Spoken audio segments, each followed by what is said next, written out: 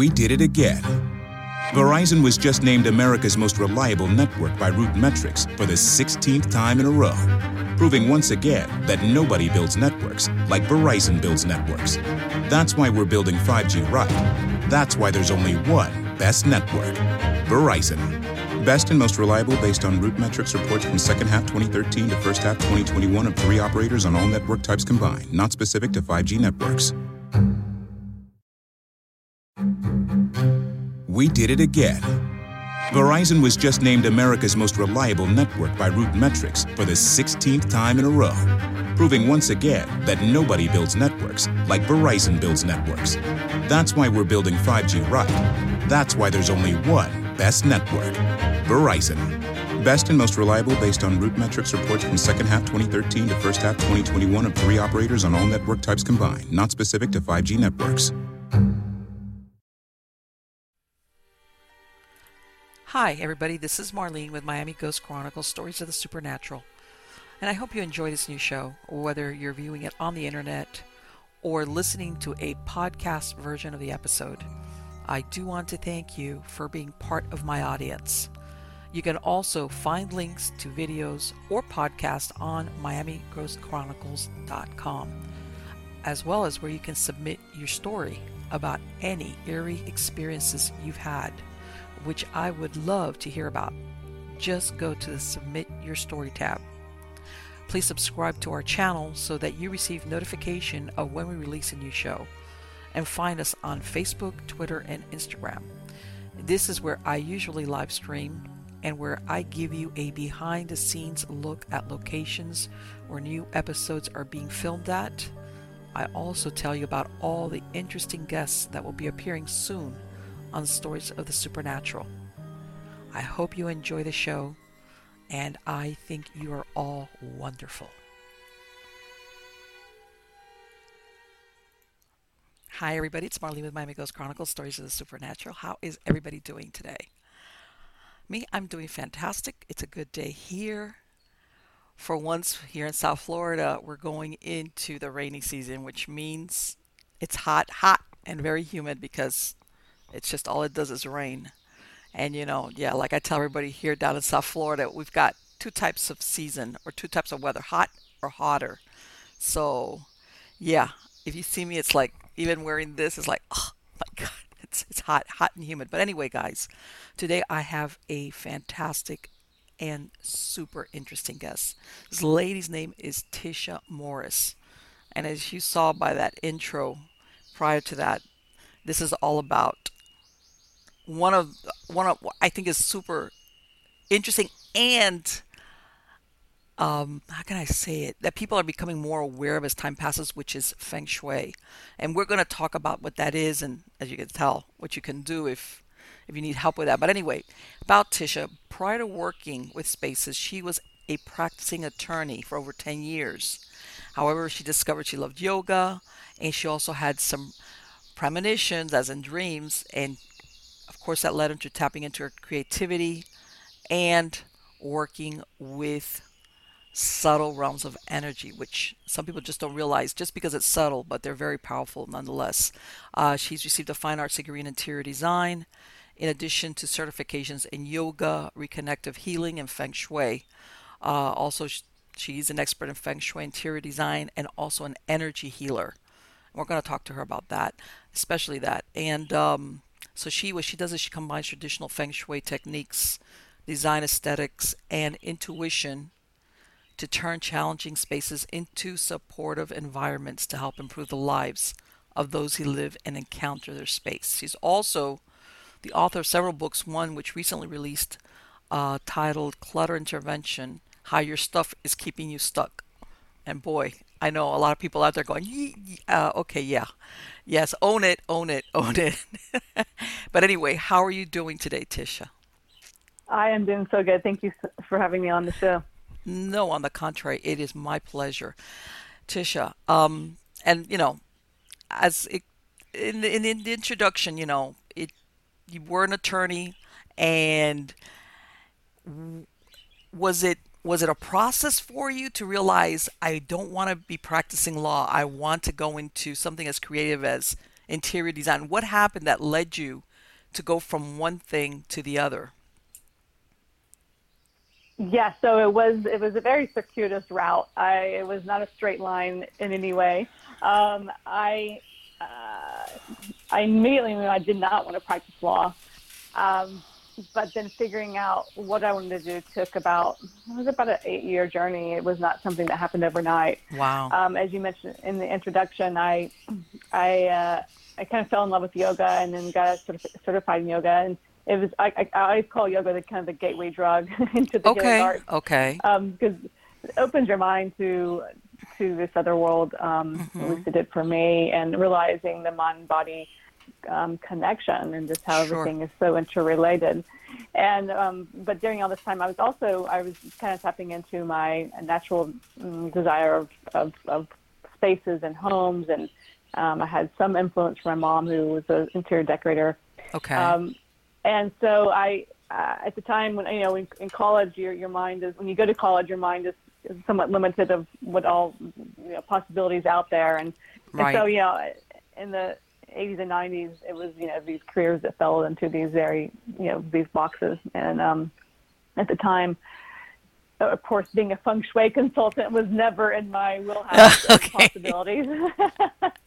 And so, anyway, I did get into a design degree while I was practicing law, Okay. and then I began to combine this with the healing arts things I was learning with energy work, and kind of put it all together and realized that we can heal homes or like work on the energy in spaces just like we can the body, and realizing that it's all the same. Energy is energy, whether it's your home, your body, or even your mind. And that actually became the name of my second book, Mind, Body, Home, Mm-hmm. because of realizing just how interrelated the energy is between all of that. And Absolutely. so that I began my career down that road, and that was really 2006, 7, 8 when I kind of first began that, and I've written 4 books since. So yeah, it's been fun.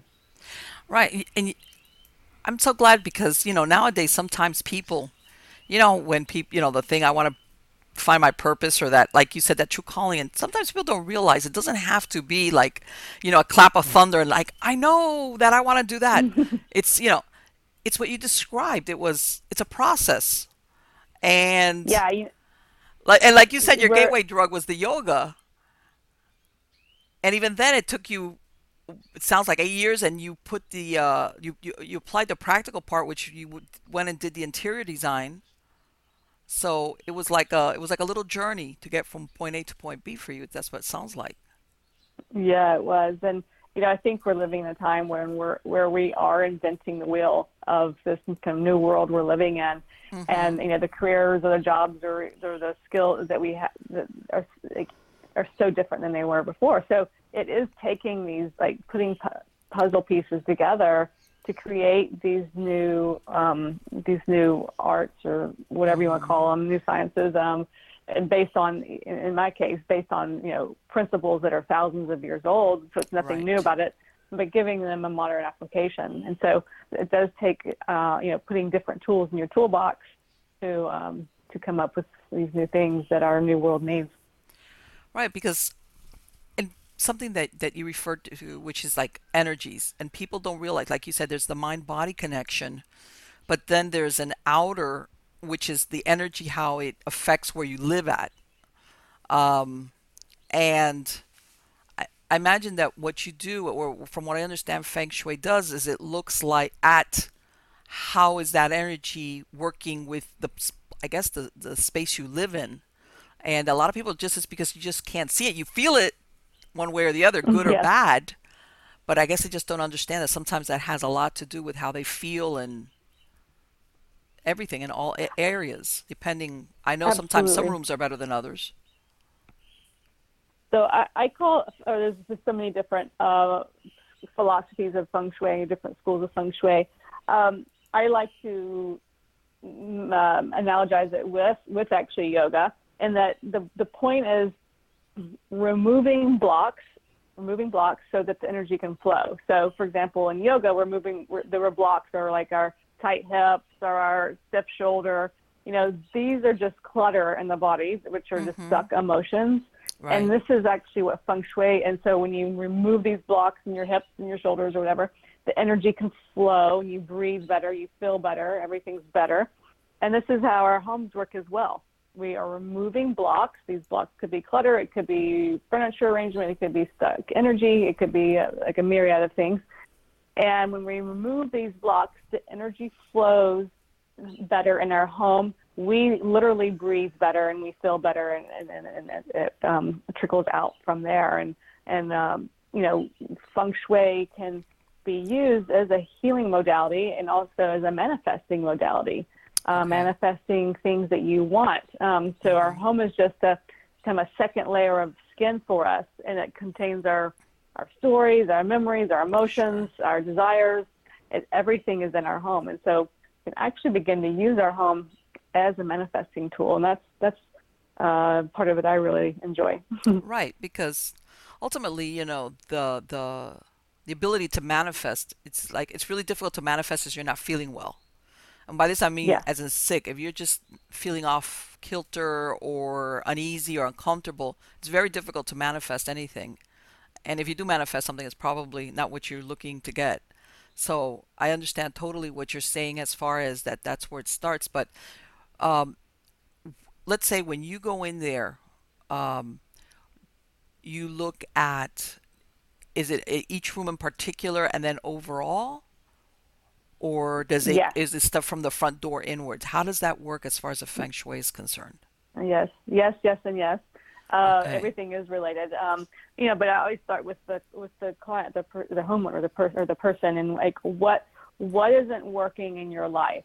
Okay. Okay, and so I am a detective to find where. So let's say manifesting a relationship, or manifesting a healthy relationship, or a committed healthy relationship. Where in your home is the block to that? And so I go through the home and like a little detective and go looking for it. And our subconscious mind, let's say one has been blocked of like finding love, and it's for anyone who's been wanting a relationship, there are these subconscious fears and all these things. Well, they're in your house, and so with relationships, for example, and I'm just throwing this out as one example. You always look in the master bedroom. Okay. The master bedroom is a visual picture of the relationship or their lack of relationship. Okay. And we subconsciously do these things, not realizing that are kind of sabotaging. For example, having a picture of a single woman in the bedroom is your subconscious mind perpetuating being single. Right. So once you start, once you start either through working with a Feng Shui consultant or looking into this kind of stuff, you can realize, your shadows or saboteurs are actually visually sitting out in your house. Right, and you're reinforcing them every time you look at this picture. It's like, oh yeah, single. Yes. All right. But know the what? good And I news hate is to you say can it. actually see them. Decorative. There's so many beautiful pictures of just a woman. I know. It's like, wow. I mean, Now, I know that if they're you done are, to attract women customers because, but yeah, I see exactly what you mean. Whoa. Yeah. Now, if you're a female and you've recently gotten divorced and you're really wanting to empower the passive individuation, then a picture of a single woman actually would be appropriate. Right. So, yeah. So it all depends exactly what you're trying to manifest. Let me ask you, how about, and I think this might also go into part of a little bit of the clutter. How about keeping stuff from prior relationships, even if it's in a drawer put away? Does that affect? Absolutely. Okay. Yeah, absolutely. And out of sight is not out of mind. So our subconscious knows where everything is. Yes. You can't hide from the subconscious mind. Absolutely. So it could be tucked away as far as you could possibly want it. In fact, we actually subconsciously do this. The things that you store in the darkest, literally the darkest areas of your home, like closets, drawers, is a telltale red flag of those are the things you don't want to deal with, and those are the things that are very potential blocking things that you are wanting. So Right. yeah, we have to really get clear with ourselves. But yeah, things from past relationships can definitely block a new one from coming in. And it depends on the specific circumstances. But if anyone is like wanting a relationship and hasn't been able to, attract one, really take inventory of what items you still have from exes. Right, because a lot of people, they one of two things, like you said, either it's put away, like you said, out of sight, but not out of mind, and then you ask yourself, well, why would it be so hard to either throw it away or give it away or donate it? Because it's like you're still trying to hang on to it. And then I know there's other people that they have it and they're thinking of, oh, it's practical. I could, I'm still using it, that kind of stuff, Right. which is, I guess, is what they Right. call an excuse. It's like, Yes, exactly. A cover excuse. Yeah. Um, but those things like memorabilia, mementos, have no intrinsic value, so there's an emotional attachment to it in some way. okay, And usually, if you just take a few moments and what is it about this item, and it's just particular with relationships or things from past, it's sometimes it's always about an identity, and it may not even be about that person per se. It could be around identity you had when you were with that person. Maybe there's a certain lifestyle you had that right, you liked that you want again. It could be maybe with a group of friends during that time with that person that you are still hanging on to emotionally. So we have to really get clear with what we're really holding on to. And a lot of times it's not even about that person per se. So, right. And I know sometimes, usually, if the relationship at its good parts, and like you said, you have some good memories attached to maybe certain things you're thinking, oh, that was such a good time, and just like when we take photographs of when we're on vacation, it's like, oh, I want hmm to look at these pictures and relive the moment I was doing this tourist thing. But when you're looking at it from the perspective of establishing a new relationship, that's almost like a hook in you that kind of keeps you back. Let me ask you, does the same thing yeah, work if you're looking, let's say somebody is back on the job market, but they still got a bunch of stuff from their old job for whatever reason? Not necessarily that they hate it, but can it hold? And the reason why I say this is that I know a lot of people, they're saying, okay, I'm ready to move on or I'm better. But at the same time, they have this fear of, that job was my comfort zone. I knew what I was doing there. yep, And so you're it works exactly kind of on the right. same kind of thing where it might hold you back from taking that final leap or, Exactly. So I have a chapter in my book dedicated to past careers, and here's what one of the misconceptions: like good memories or good associations can actually keep us as stuck in the past just as much as bad memories. So if yes, we believe the best is in the past, then it is. If that's right, really, if you're holding that belief subconsciously, then yes, you're gonna inhibit yourself from creating new good memories. So right, this goes to like the work stuff. Let's say, I mean, even like awards, trophies, awards from like a job from the past can actually keep you stuck in that time period. Let's say you got the best salesman award for 1998, right, and it's really no longer applicable to where you are now. But like you said, that's kind of when you felt your best and like you were really in sure, your game.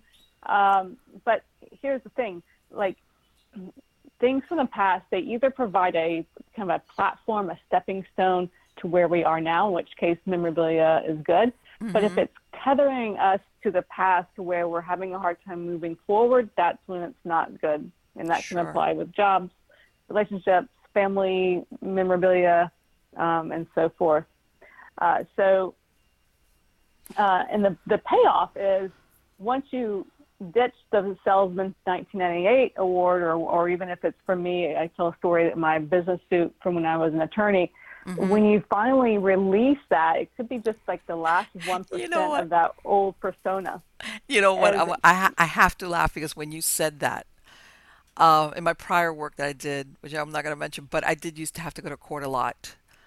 And uh, I had, court, appropriate clothing for it, and the heels and the whole, the whole thing. And that what you said, I was laughing to myself because I kid you not, it must have taken me 2 years to start looking at doing away. And then, and by the way, just my lifestyle, everything changed where that clothing, I didn't need it. I didn't use it. It was hanging there. It was just hanging there. And I would go into the closet and it was like, I wouldn't look at it because of the thought of, I should donate this stuff or do something. But it was like, okay, that still voice that you got, you're never going to use this clothing again in the foreseeable future. And if you ever did, you could go.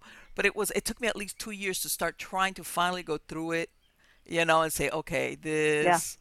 And the same thing with the heels, the whole package of with how you're dressed when you go. And so I understand that so, so well, because Well, it was, yeah, yeah, I bet if you were able to think back of when you did let that stuff go, I bet your current career or the career that you were moving, like, I bet it took a step up oh yeah, um, yes, as it soon as you release that stuff. And that's where the payoff is. It brings all of your energy into the present moment instead of split partly in the past. yes, you just because it's almost like, and I'm sure people out there do. They don't think of it that way. They look at it like what I used to do at the beginning from the practical aspect. Oh my God, this clothing is so nice and I spent a lot of money. And what if I need it? What if I have to go somewhere where, and then I won't have it? That's your first line of reasoning. You Yes. never think of that you're holding on to this for, then, like I said, the first year goes by. It's like, okay, reality check here. You're not going to need this clothing. You're not, you,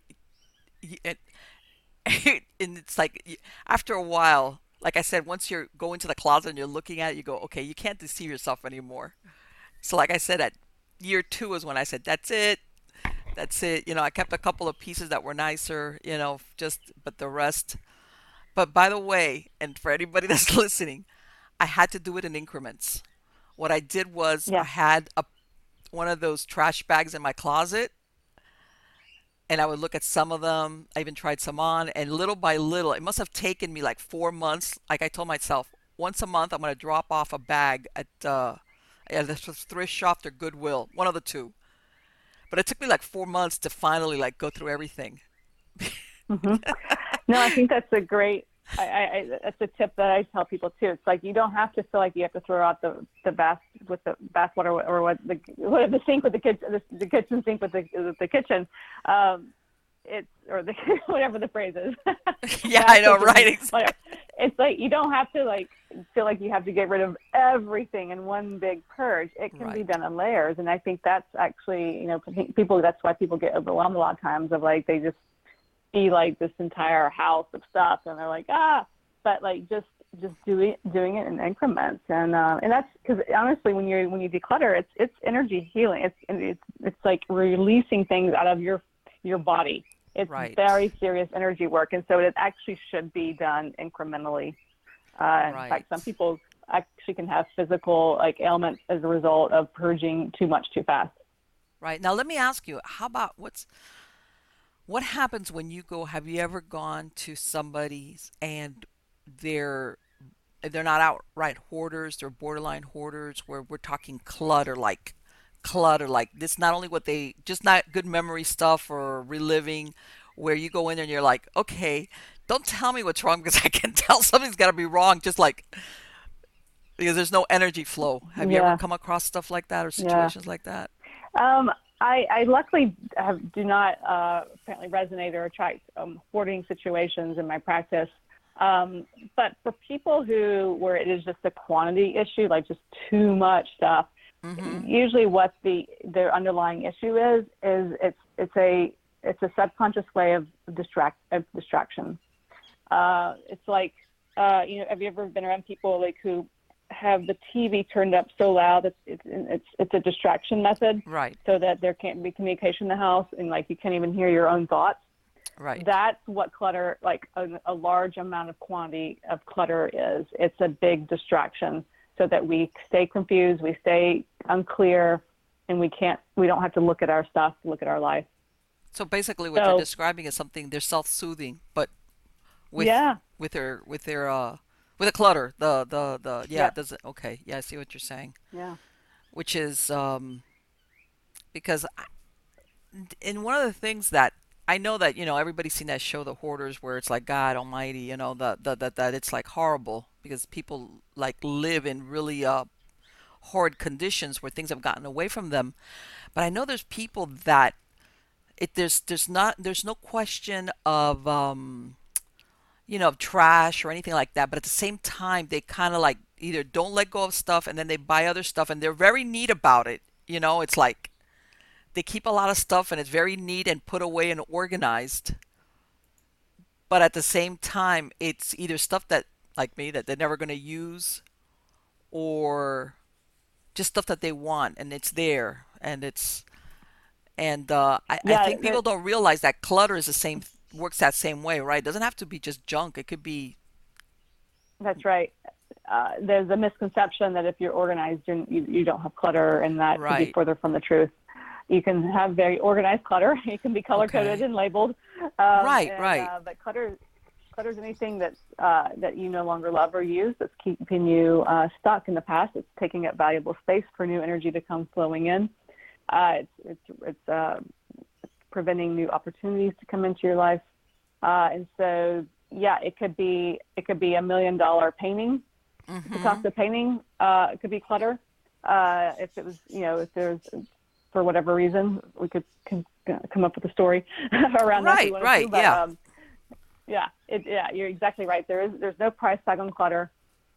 There's also no price tag on very valuable things that are not clutter as well. It could be a scrap, piece of paper from your spouse that says "I love you," with no intrinsic value, and that's not clutter. Right. But something very valuable in terms of dollars can very well be clutter. So, and what happens, let's say, like you said, you were talking about items that have an emotional, allure or whatever, but have you ever come across where somebody, like you said, has bought this really nice, super expensive item, but just the place where they put it is like, no, you know, not there, Well, not in that corner.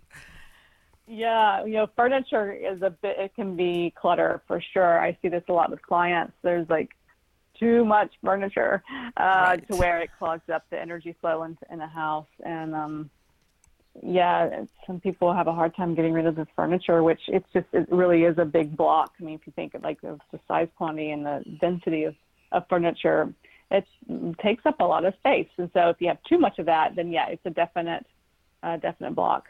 And Wow. so, and this is where clutter and feng shui start to really work together. In feng shui, there's what's called the Bagua map, and we can overlay it over our floor plan and see where all the areas of our life fall within our home. And Okay. so, if I come across, a room with way too much furniture and it is clearly like major energy blocks, there's going to be a correlation with where that room falls on the Bagua map with whatever's going on in their life. So if it's in a wealth corner, then they're going to be blocked financially, and so forth. And so usually there's stories around the furniture, or there's you got a good deal at a flea market, and there was a lot of pride around it, and that they got such a good deal, and which is a lack mindset, which leads into the lack of money and so forth. So there's always everything is so related. Well, and let me ask you, what happens, let's say, for people that live in an apartment building? In other words, they really can't affect the building itself. They can only affect, let's say, their entrance into their apartment. Are there remedies for stuff like that? Let's say that because that they can't shift the building, or in other words, they can't affect anything outside the front door of their apartment. Hmm. Yeah. Well, there's plenty they can do with their own space. Okay. There's always plenty to work with of our own doing, to where we don't have to look outside of our space. But I think you're referring to like if it's like a directional thing. Right, right. Yeah, Um, I've always heard that sometimes if your front door, and I've always thought, well, what if your front door faces a certain direction, but you live in a building whose main entrance is in another direction? I was always thinking, Yes. how do they figure that So one out? uh, there's different schools of feng shui, and I don't practice that type of feng shui. It's Okay. the more Eastern version of feng shui. And in fact, I mean, the exact thing you're talking about is a lot of Asian buyers will immediately uh, dismiss a property if it's not facing the right way. Wow. So that that's a very alive and and used modality, and so people who are schooled in that, they won't even purchase a home, or in this example, rent an apartment, if Right. it's from the get-go. But I don't practice that type of feng shui, even though I'm not saying it's not valid by any means. Right. But Right. in the more Western version, we actually go more by the human energy and how the human energy enters the space. Our mind is so powerful, and how we and the energy that we put out into a space. So we look at the front door and making it very inviting to come in, inviting the energy into the house. And then from there, having it kind of meander through the space with a nice energy flow. You don't want the energy to rush or stagnate. You want Mm-hmm. to kind of meander through the home, which is actually sacred geometry. Uh, but there's a lot that can be there's a lot that can go wrong inside the house, but there's a lot of ways. Almost everything is fixable Okay, that's using what. feng shui techniques. Right. Yeah. That's what I was about to ask you, because sometimes I imagine, for whatever reason, you don't own it, or you just can't knock down a wall, or whatever. It's like, Right. so there's ways to fix it, is what you're saying, if something is not Absolutely. right. Um as far as I want to ask you specifically about the master bedroom, because as much as your home is your sanctuary, I think your bedroom, or where you sleep, is like the inner sanctum of your sanctuary. Yes. So I imagine Absolutely. that where you sleep, that's like super. Uh, how can I say it? It's important, not only because what you spend there, but your dream time and everything. Hmm. As far as the placement of the bed and everything, right? That's Yes. important. Yes. Absolutely. Yeah. Very sacred spaces. I think where you're going with that. Yes. And you want it to be relaxing. It's the one room in the house that needs to be more on the yin side instead of yang. Hmm. Yin being this uh, very relaxing, very quiet. Yang being more the active, the masculine energy. Yin is an energy where we can relax and sleep and dream and better. And so like more monochromatic colors as opposed to like bright colors, or even a lot of the times the artwork in our spaces will definitely affect the energy. So you wouldn't want like a downtown New York cityscape, photograph in the bedroom. You'd want more like a relaxing landscape in the bedroom. So things like that will help sleep better. You want to minimize. You don't want bookshelves in the bedroom. You can have Really, like a couple of books on a nightstand, but you want to minimize the amount of books. Books are just a lot of energy. You really, also want to wow. yeah. You also want to minimize mirrors. In fact, I advise having no mirrors in the bedroom. Mirrors God, across from the bed are said to bring in a third party, or that third party could be paranormal activity. oh my God. So And I'm thinking to myself, yeah. that's where everybody has their mirror. Oh wow. So no mirror across from the bed. If anyone listening has a mirror across the bed, remove it today. Oh, You can have a mirror to the side, but that doesn't have the same ramifications as if it's across from the bed. mm-hmm. But still, if you have any problems sleeping at night, then I wouldn't have any mirrors in the bedroom at all.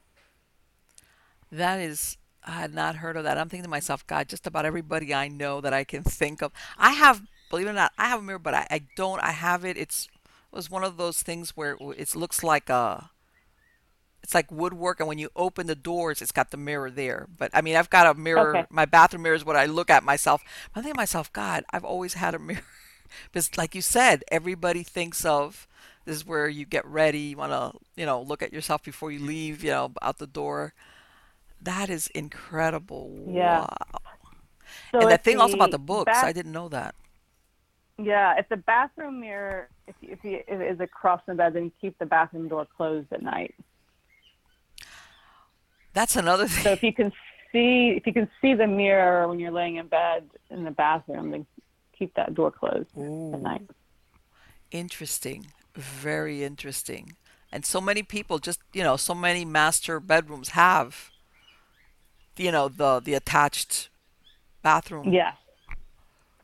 Yeah, What? and a lot of We did it again.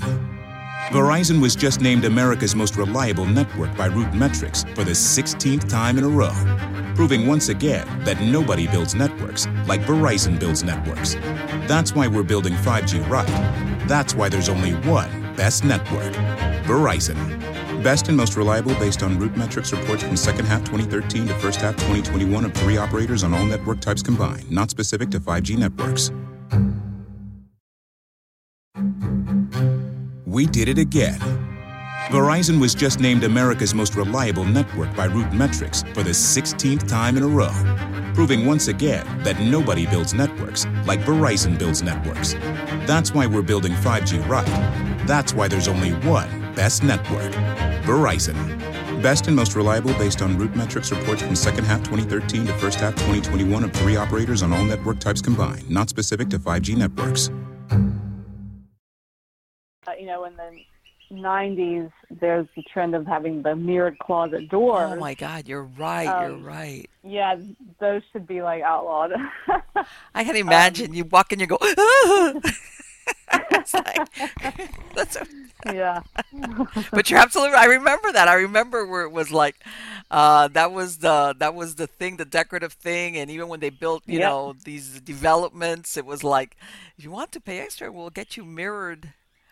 Oh my that's right. God, I'm, just, I'm So telling. I recommend replacing those if you can. If you can't, there's the you can put something over them. You can. Okay.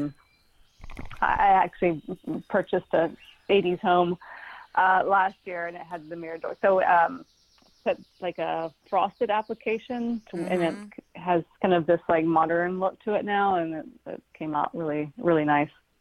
Right. So there's ways Um, that things that can be done. yeah.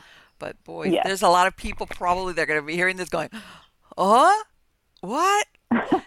And it is, and I think it's, there's always been stuff to make you sleep, but I don't, lately it's, you see all these bunch of commercials for different either natural stuff or whatever to make people sleep or to stay asleep, and everybody thinks it's because, Right. and I'm thinking, I wonder if they realize that part of it might also not have to do with, it's because you've got something going on in your Yeah. bedroom. Oh, wow. And has and let me tell you something, there's nothing like getting a good night's sleep. By the second or third night, most people feel really bad. That you just don't, you low energy, everything that a lot of people complain about, and it's just because either you're not sleeping enough, you're not going into REM sleep. But I had no idea. And how about the placement of plants? Because I know a lot of people put plants. Is that good or bad or? Uh, Yeah, plants are really good. They're like little ion machines. They clean the air. They're really good for breathing, for clearing out toxins in a room. Just from just environmental toxins. Uh, okay. I recommend avoiding spiky plants. Um, you know, Spiky plants the energy can be a little spiky. Okay.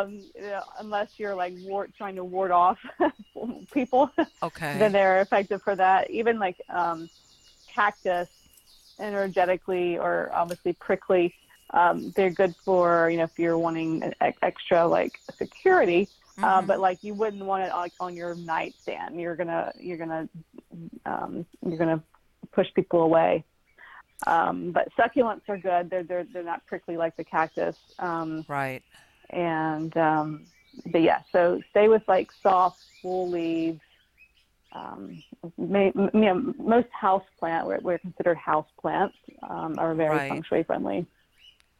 Is there something most people should have in their front door that universally you think this is a good idea? Yeah, the front door is a phrase we use in feng shui called the primary mouth of qi, which qi is just energy.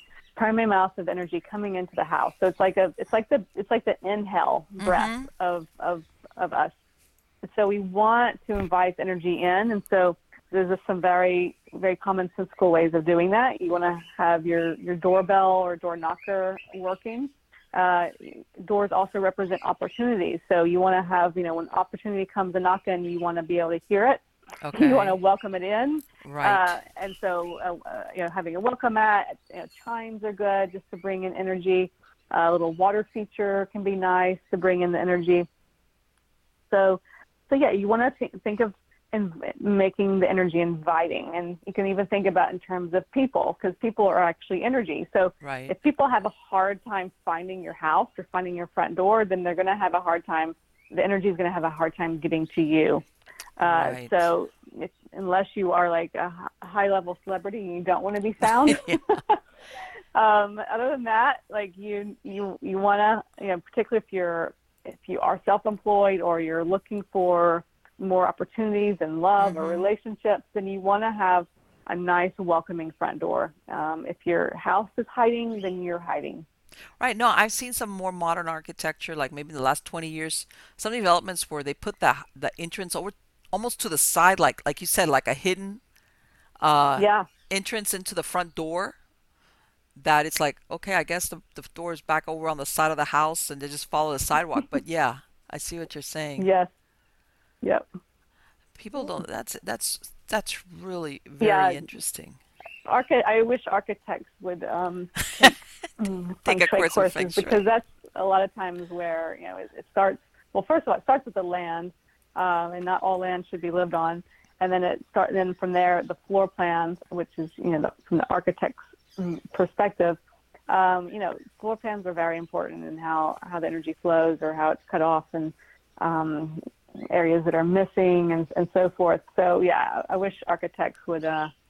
I teach I certify people in feng shui, and I've had some architects come through my course, and I'm always very excited when I see that. They must be going, oh. And now that you mentioned the land, what is it? For, let's say because I know some people now thinking, well, buy the piece of land and then eventually build a house. What should they be looking for to or not if they're looking at a piece of land?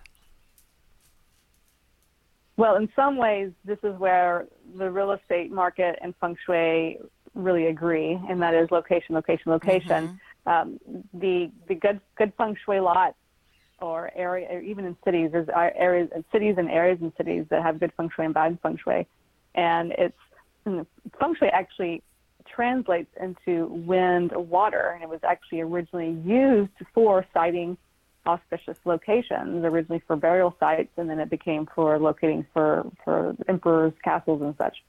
So Oh, it's actually, at its root, is actually for finding good locations. And so they look at how the wind and the water shape the land to determine an auspicious land site. So we still use these principles in feng shui, and we look at, and so where you see across the country where the highest cost of living mm-hmm. is also where the best feng shui is, where Really? there's some slightly rolling hill. I live in LA, so just within LA, there's a huge difference in prices within LA itself, Mm-hmm. and where the good feng shui is, where there's the hills and the water, is your most expensive areas, and then the less expensive areas that's very flat Right. and dry, is not so good feng shui. So it kind of, unfortunately, you kind of look at the real estate market, Right. Right. or the house. Absolutely. Now we have neighborhoods or these developed neighborhoods, and some of them are done really nicely with kind of like meandering sidewalks and really good city planning, Mm-hmm. and that's good feng shui. And then the old tracks, the old just like straight roads that intersect, very gridded, is Right. not the better feng shui. Right, because before I So think yeah. a lot of when they were doing, like you said, the grid work or city developments and infrastructure, when they're laying down the roads, which is usually one of the first things, this was very geometric, this way, that way, Yes. and that was it. No, about the only time it curved was because they had to be, for some reason they couldn't make it go straight. But I see exactly what you mean as far as what that has to do with, and you're absolutely right. I'm thinking of all these different locations where the real estate location, location, location. And how about people that are thinking of buying houses? Does traffic have impact uh, the energy? Yes. When you're looking for houses, if you're shopping around and going to different houses, the universe gives you major signs, along the way. You look out for, well, on a more practical level, are there a lot of for sale signs on the street? Are there, are people, strolling baby carriages, or are there loose dogs? Right, Like, exactly. like in the moment of looking at the house, I've had some really interesting things happen along the way of me looking at houses, and of like the neighbor comes out and says your part's wrong, or like It's that like, kind of whoa, aggression. I once had a client, and I was helping him shop for a place, and it was in a condo complex, and the manager was knocking the door, make sure no one was there, and no one answered, so we all went in, and this woman comes out of nowhere and says, "You do not belong here." And it was like, okay, that answers that. yeah, there. Like that obvious of a sign, you do not belong here. And it's like, So boy, that's pretty there's loud and clear, straightforward. yeah, yeah. Not And other ambiguous times, at all. you might go to a house and there's like a rainbow, appears. Right. So there's some very visible signs the universe gives in those moments. Anytime you also want to look at the history of the house. If there's been a series of foreclosures, a series of divorces, houses, also the land holds patterns, and if there's been wars or any kind of oppression on the land, is going to stay with it for some time. I've had some people in the Northeast with houses on Revolutionary War grounds. Also, some people in the South on Civil War grounds, and that energy is still lurking in the land. And you'll see these neighborhoods with a lot of foreclosures or a lot of problems, and it's still leftover energy. But if you're conscious of it, it can be cleared. I mean, it's hard to clear a whole neighborhood or a whole city, but individual lot you can do a lot with. Right. And I imagine also the previous owners, let's say if the land was okay in the sense of, but if let's say you had occupants of the house who were like, for lack of a better word, really dysfunctional, and I imagine that Yeah, energy stays there even though they're gone. absolutely. That's right. Our spaces hold patterns, and these patterns, unless there's been some serious space clearing, you always want to space clear a house when you move into it, because I don't think any of us want to live out the lives of the previous owners. No, and Like, I agree. even if it's good, I want my own life, Right. Um, Yeah, and some of the, and when you mentioned earlier about that neighborhood, sometimes you go to a neighborhood or development, it looks beautiful. I went, and I'm gonna do a real short story of what one time I was visiting some place. It was a business call, and beautiful houses on a lake, beautiful, and enclosed neighborhood. So I pulled up, and I didn't park behind, the garage. I just parked up on the street, right, basically on the curb. It's one of those developments where there's no sidewalk. It's just the street and then the lawn mhm. and the house. So as soon as I go in, the gentleman, the owner, he goes, "Did you park on the grass?" And I looked at him and I'm like, no. He goes, "Is your tire touching the grass?" I was like, "I don't know. I don't think so." And he told me, goes, "Look, go back out there, because if your tire, any of your tires, even one tire is a little bit on the grass on the front lawn, the management company, the ones that run, will tow your car. And I Oh my looked gosh. at him and I was like, what? And he goes, yes, and hurry up. Oh my gosh. I couldn't believe that.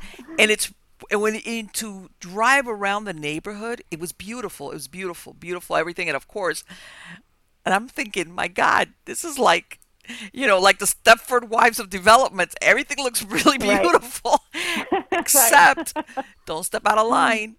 And Right. Yes. it was later on, I spoke to them and they were like, yeah, we not only do we have to warn, anybody that comes to visit us, we're kind of stuck on the same thing. We have to park our cars in our driveway, and if we ever have anybody visiting or family, it becomes a hassle. I was like, wow. But yeah, I could see what you mean as far as you got to look at those signs along the way. Um, as far as do I really want to live like this, or do I want to live in something that's I'm going to be pulling my hair out? Let's talk about frustration. And Hmm. let me ask you something.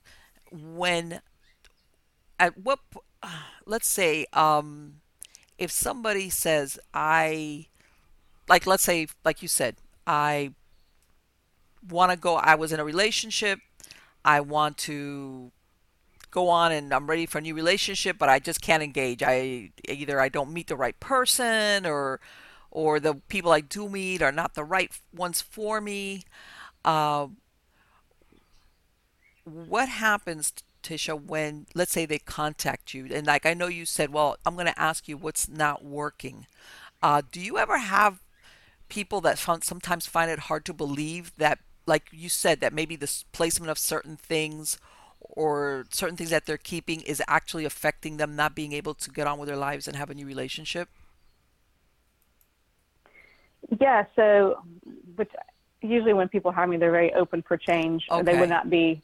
It would not even be an energetic match for them to hire me if they weren't ready for change, because that's what comes with me is change. Okay. um, so, and so the reason why working in home can be so effective and brilliant is that, so let's say this in this example, this person has been having this problem for quite some time, and they can't really get to their own issue of what's going Mm-hmm. on. Um, but when you see the tangible evidence of it in a house, and let's just say she only has one nightstand. Right. You always want to have two nightstands. Right. One nightstand is just Exactly. a symbol Exactly. of either non-committed or not in a relationship. Mm-hmm. And when she can see that actually playing out in her bedroom, Right. uh, she will have a realization. It's different because I've done energy work, energy healing, the chakras, and in the visible realms of energy. And it's hard for people to connect the dots. But when you see, okay, I'm not even allowing anyone into metaphorically into my bedroom, Right. literally or figuratively, then yeah, okay, I've got some intimacy issues, or whatever the case is. Right. Or maybe it's like the drawers are so overstuffed with clutter, or maybe the room is so cluttered that she's embarrassed to have anyone in the room. Mm-hmm. Then it's like, okay, I see now that I'm not allowing someone in to see the real me, or I need, you can have these realizations on another level than you can with other healing modalities, or using the word healing in a meaning change, modalities that promote change. You can really see what's going on a very Mm-hmm. tangible physical level. Now, how about, because I know we've been talking about women, how about men? Because I know men sometimes, despite what people think, there comes, I think, some guys that are like, I want to move on from this old relationship, or I want to meet the right person, or I'm ready. How do they act? Are they more open towards it when you go in there and you're like exactly like what you described? Hey, you know what? You only have one, because men don't. They're sometimes they're very. They don't really think that much about stuff like nightstands. I mean, you see some guys' houses and you're like, oh my God, they're just like, um, Yes. Yeah, so feng shui does not discriminate between men and women. It equally applies. well, and the reason I and want to tell you is, for example, when I met my husband, his dining room, he had put down rubber mats, and he basically had a small gym in his dining room. It was like he had weight sets. He had, like, who needs, this is a perfect space for me to work out. I was like, okay, you know, that's what I'm saying, that, men sometimes they don't really think about that, the practicality of like that the living room goes there and the dining room Right. stuff. And do you find yourself that, are they as open-minded about, when, even though I know you said that once, if they've asked you to help them out, they're more open-minded, but that they actually see where, yeah, all that stuff you got thrown in the corner, that's why you're Yeah. having a hard time getting over your ex-girlfriend. Yes. I have definitely have more women clients than men, and have a lot of men. Usually, when the men hire me, it's at the urging of their of their Uh-huh. girlfriends. Yeah. But they're usually open. They don't quite get the emotional connection like women do. But they're very open for, like, yeah, whatever you say, I'll do, kind of thing. They'll just kind of go. They're more action oriented. They're like, yeah, we'll move the couch, or yeah, sure, I'll get rid of that. They don't necessarily make the connection, connect the dots as well as women, but they're very open to taking action. But yeah, I've had several, like a lot of, actually lately, a lot of men hiring me because their girlfriends say they should, or they're wanting to make, like, for example, in case of your husband before y'all were married, Hmm. it'd be someone like him saying, like, my girlfriend's, kind of giving me a hard time about my space. Can you, like, help me out here? Yeah. Yeah. Right. Yeah. And you know what? And I know that everybody puts it on women, but guys get hung up on prior relationships also. They might not talk about it as much or let on about it, but they can get hung up on old girlfriends, ex-girlfriends, and Absolutely. They're actually worse about clutter than women are of holding on to things from the past. And it's like, women are the more consumers, but men hang on to things more so than women. hmm. And this is kind of a general stereotype, but it's because men don't process emotions as well as women. Their stuff is more of a container for their emotions. And so getting rid of, like, a baseball jacket from college is like getting rid of their left arm. Like, Right. they Yes. so heavily Yes. identify with things because they can't let go as well as women, actually. Right. Yeah. And that's it's prototypical. Yeah, that they want to keep the sweaty old shirt or the baseball cap or the whatever Yes, from whenever. It's like, yes. how old is that? Oh, I used that in junior high. Okay, let it go. Like, yes, and I know exactly what you mean. And that people, because men don't verbalize it, they think men aren't emotional, and sometimes they're quite emotional. It's just that, like you said, they just put it away. That little Yep. thing right there, and yeah, then they just, but it's there. It's there, and Yep. yeah, but men and women, we both have our things as far as that we do, but like you said, it's tied into our subconscious mind, and that's really what dictates what's happening or not happening or manifesting in our reality. That's right. Yes. But I guess we're so busy. Most people, you don't have the time to really think about that. All you get is the end result, which is like, I can't, I'm not moving forward. I really feel really uncomfortable in this house or in this room. I can't get over my ex-boyfriend or girlfriend, or I can't meet somebody else, or I just don't feel well. Have you ever come across a case or any client that they just felt generally unwell, and it all had to do with how the energy was moving or not moving in their house? Yes, and yeah, a lot of people come to feng shui because of health reasons. Really? It can be a really great modality for health purposes. But here's the thing: it's not necessarily you're sick because your house is. It's actually your vibrational. It's a vibrational match. So Oh, mm, yeah, and even, like, kind of like what we call bad floor plan or bad feng shui floor plans or a bad lot, you have to be a vibrational match to attract to a house like that, or in a cluttered situation to it's a vibrational match. So it's like attracts like. mm-hmm. So if it's kind of a house that has, like, health issues, well, there was a reason why you attracted to that house. And so that's what I'm more interested in. It's like, we need to get at the root of, like, why you're calling in sickness to begin with, and then we can Right. work from the curing the house, the issues in the house, and you simultaneously. Yeah. Yeah, in other words, how did this location for some reason feed your soul on a subconscious That's right. level? Yes. And of all the places maybe that you could have gone to, this is the one that, and yeah, and sometimes I think it goes along the same lines also. You know how some people they have like the same type of like repeat relationships that you say, Yes. what is it about it? I imagine that this is the equivalent, but on a relationship, or I mean on a real estate level, or the place where you That's right. choose to live. That's right. Yeah. So that's why like moving is never a feng shui remedy until you really get Oh, the core of the problem. Otherwise, in you're other just words, going you to can't run away remanifest the same because situation. That's everywhere right. you go, there you are. That's right. Interesting. God, a lot of people, because you know what? I wouldn't be surprised how many people actually do exactly that. They up and move, thinking, "Oh man, Hmm. that place is just not good." Then, and then they just put it Yeah. on like on a Just hamster like wheel. relationships, like, oh, this person isn't working out, I'm leaving, and you wind up in the same situation in a different person.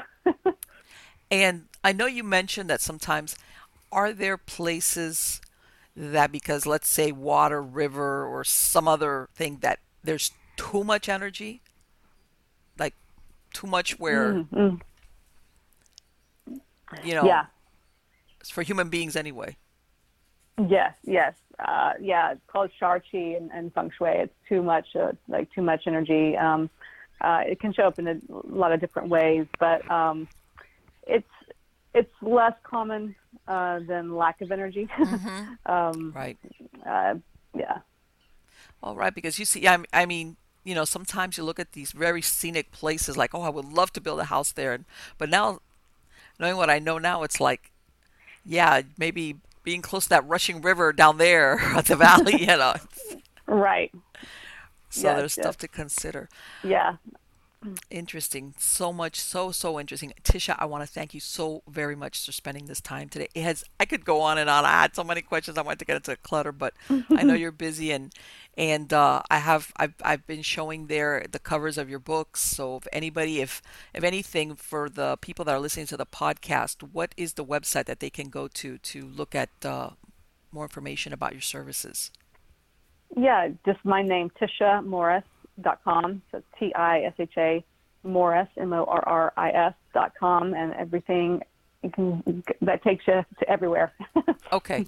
And as far as if they need to purchase the books, they can do it there. Where can they go to? Barnes Nobles, Yeah, Amazon?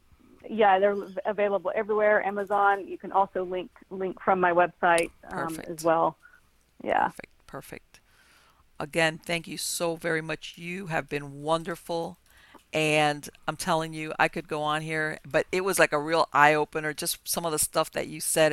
And I'm sure there's people that are going to be going, what? Huh? What do you mean the mirror? Oh, that mirror thing. Ah, it's like, oh my God. I can't imagine about 80% of people have mirrors in their bedrooms. That alone. I know. Wow. What an eye opener. Thank you again, Tisha. You have been All right. wonderful, Thank darling. you. Take care. All right. Bye Bye. bye. So, guys, what did you think? Let me tell you, I'm not kidding you. I'm still going, huh? That is really incredible. Because you know what, myself included, I think about just like I'm not kidding you. I think it's about 80% of people have some type of mirror in their house. I mean, in their bedroom. I have a mirror, but I have a small mirror and it's behind this angel thing, and it like closes so you don't know there's a mirror unless you open the doors. I use my bathroom mirrors. Same thing that she said as far as if you can see the mirror from your bed. God, there's so many people that one of two things. If it's the master bedroom, they've got the master bath attached to it, depending on the placement of your bed. Yeah, you could easily be looking at the reflection. Or if you happen to be one of those people, have a hallway and, there's sometimes um, bedrooms that they're opposite or they're at an angle real close to the bathroom. And depending on where, you could be in that line of sight of the mirror. I wanted to talk to her more about that portal to the paranormal, but it was like I also wanted to talk to her about all the other things with, you know, as far as what she called what's practical feng shui. And the good thing about it is that there's remedies for it. In other words, let's face it, not everybody is thinking of placement or feng shui when either they purchase a house or, like I said, if you moved into an apartment. It's after the fact. And then when you come to somebody like her, it's like, okay, here I am and I can't move. So what can I do? So there's fixes for stuff. There's fixes for stuff. But if without knowing specifics, if you get the gist of what she's saying, less is more. In other words, the more crap you have, the more problems you might find as far as the energy thing with feng shui. Like she was saying, you might have this beautiful, pricey furniture, but if you have too much of it, not good. Isn't about good. So same thing, less is more. Because sometimes we get caught. And I was the thing about the clothing. In other words, it starts from inner out. The clutter from your personal small belongings outwards to stuff that you have in your house, um, things that you want to keep. And she you know, like I've said, my work as a hypnotherapist, I'm really, really familiar with the way the subconscious works. And the subconscious will sabotage you where, yeah, you think I'm keeping that whatever because at that time, how everybody, your memories are always good, the patina of age, but the bad fades away and you only remember, oh, it was the golden time. And part of it might be the hanging on to also who you were with or what you were doing at that time, whether it's a job or let's say a relationship. Okay. Um, same thing.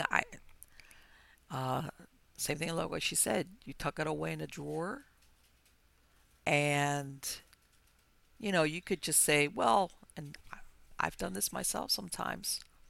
I'm in a hurry. I'm putting stuff away, especially when you move. Like when you move to a new house, you throw stuff out when you're moving, when you're packing, and then when you're unpacking, you put it off throwing it when you're packing. And then when you're unpacking, you're in a hurry and you're tired. Oh, I'll just put it in there. I'll put it in this drawer and I'll come back to it and do something with it.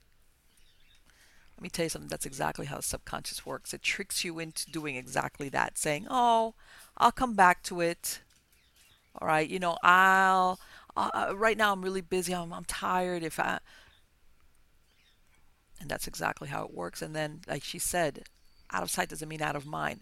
And by this is really important. People don't realize that yes, your conscious mind is what we're working on, operating in, but the subconscious mind is there. Just because you don't voluntarily, actively remember it, subconscious mind does remember it, is aware of it, does remember what you put away in that drawer 5 years ago. That you, of course, put it away maybe in uh, the attic, the basement, or in that spare bedroom where you stick all the other junk. But it's there. The subconscious mind knows it's there, always knows it's there. You might not. And that's happened to me where I've opened stuff and I'm going, of course, not everything is got an emotional tie where it's hindering or holding you back from stuff, but it does. A lot of people want to overlook the obvious, especially when that area of their life is, like she says, is there's something, either they're in trouble or it doesn't, it stagnates. And I had clients sometimes, same thing. It wasn't that they were in dire straits, whether it's a relationship or money, but they couldn't move forward either. They were there, they were like stuck. And they were like, I can't figure out why I'm stuck. Once upon a time, this was good for me, but now I'm ready to move forward and I can't seem to do that. And a lot of it has to do, of course, with our fear of change, our fear of the unknown. That's how basic it gets for the subconscious mind, for humans. Pain and pleasure, known and unknown. That's really what drives us and what holds us back. Okay? What's known is equivalent to pleasure. What's unknown is equivalent to pain. And change, the humans interpret it as unknown, therefore it equals pain. It's that basic. And that's what I'm saying. Sometimes when we do new things and you feel uncomfortable, that's fine. You're okay. You're okay. It's good to feel uncomfortable. Because basically you're putting yourself in a situation where you feel uncomfortable and your subconscious mind is going, go back. No, don't do that anymore. What? No, we need to go back to what we know. And that's where you gotta stand your ground and stay what you do. But there's another side to that besides the subconscious mind, is addressing it, and then what Tisha does, which is where you live, where you spend your time, whether it's the home or your bedroom or maybe even your office, for people that have, an office in their home. Maybe the bedroom is where you sleep, but then you have a home office, which is how you make your money. What if that's not right? That could be a problem, now couldn't it? But anyway, guys, I hope you liked the show. I loved it. Check out Tisha's site, also her books. You've seen them. Believe me, I think we all suffer from some degree or other of clutter, of not letting go, and giving a lot of excuses for whatever. My true believers, don't forget to go to MiamiGhostChronicles.com, submit your story tab, catch me Facebook and Twitter. I live stream there. I've got lots of interesting people coming up. Okay, and thank you all so much for being part of my audience. I really, truly appreciate that you come back and share this time with me. Take care. For the ones finding new ways to ensure the job always gets done. For the ones wearing many hats. For the ones who are hands-on, even from far away. And the ones keeping business moving forward. We are Grainger, offering supplies and solutions for every industry, with 24/7 support and experienced staff at over 250 local branches. Call, click Grainger.com, or just stop by. Grainger, for the ones who get it done. We did it again. Verizon was just named America's most reliable network by Root Metrics for the 16th time in a row, proving once again that nobody builds networks like Verizon builds networks. That's why we're building 5G right. That's why there's only one best network, Verizon. Best and most reliable based on Root Metrics reports from second half 2013 to first half 2021 of 3 operators on all network types combined, not specific to 5G networks.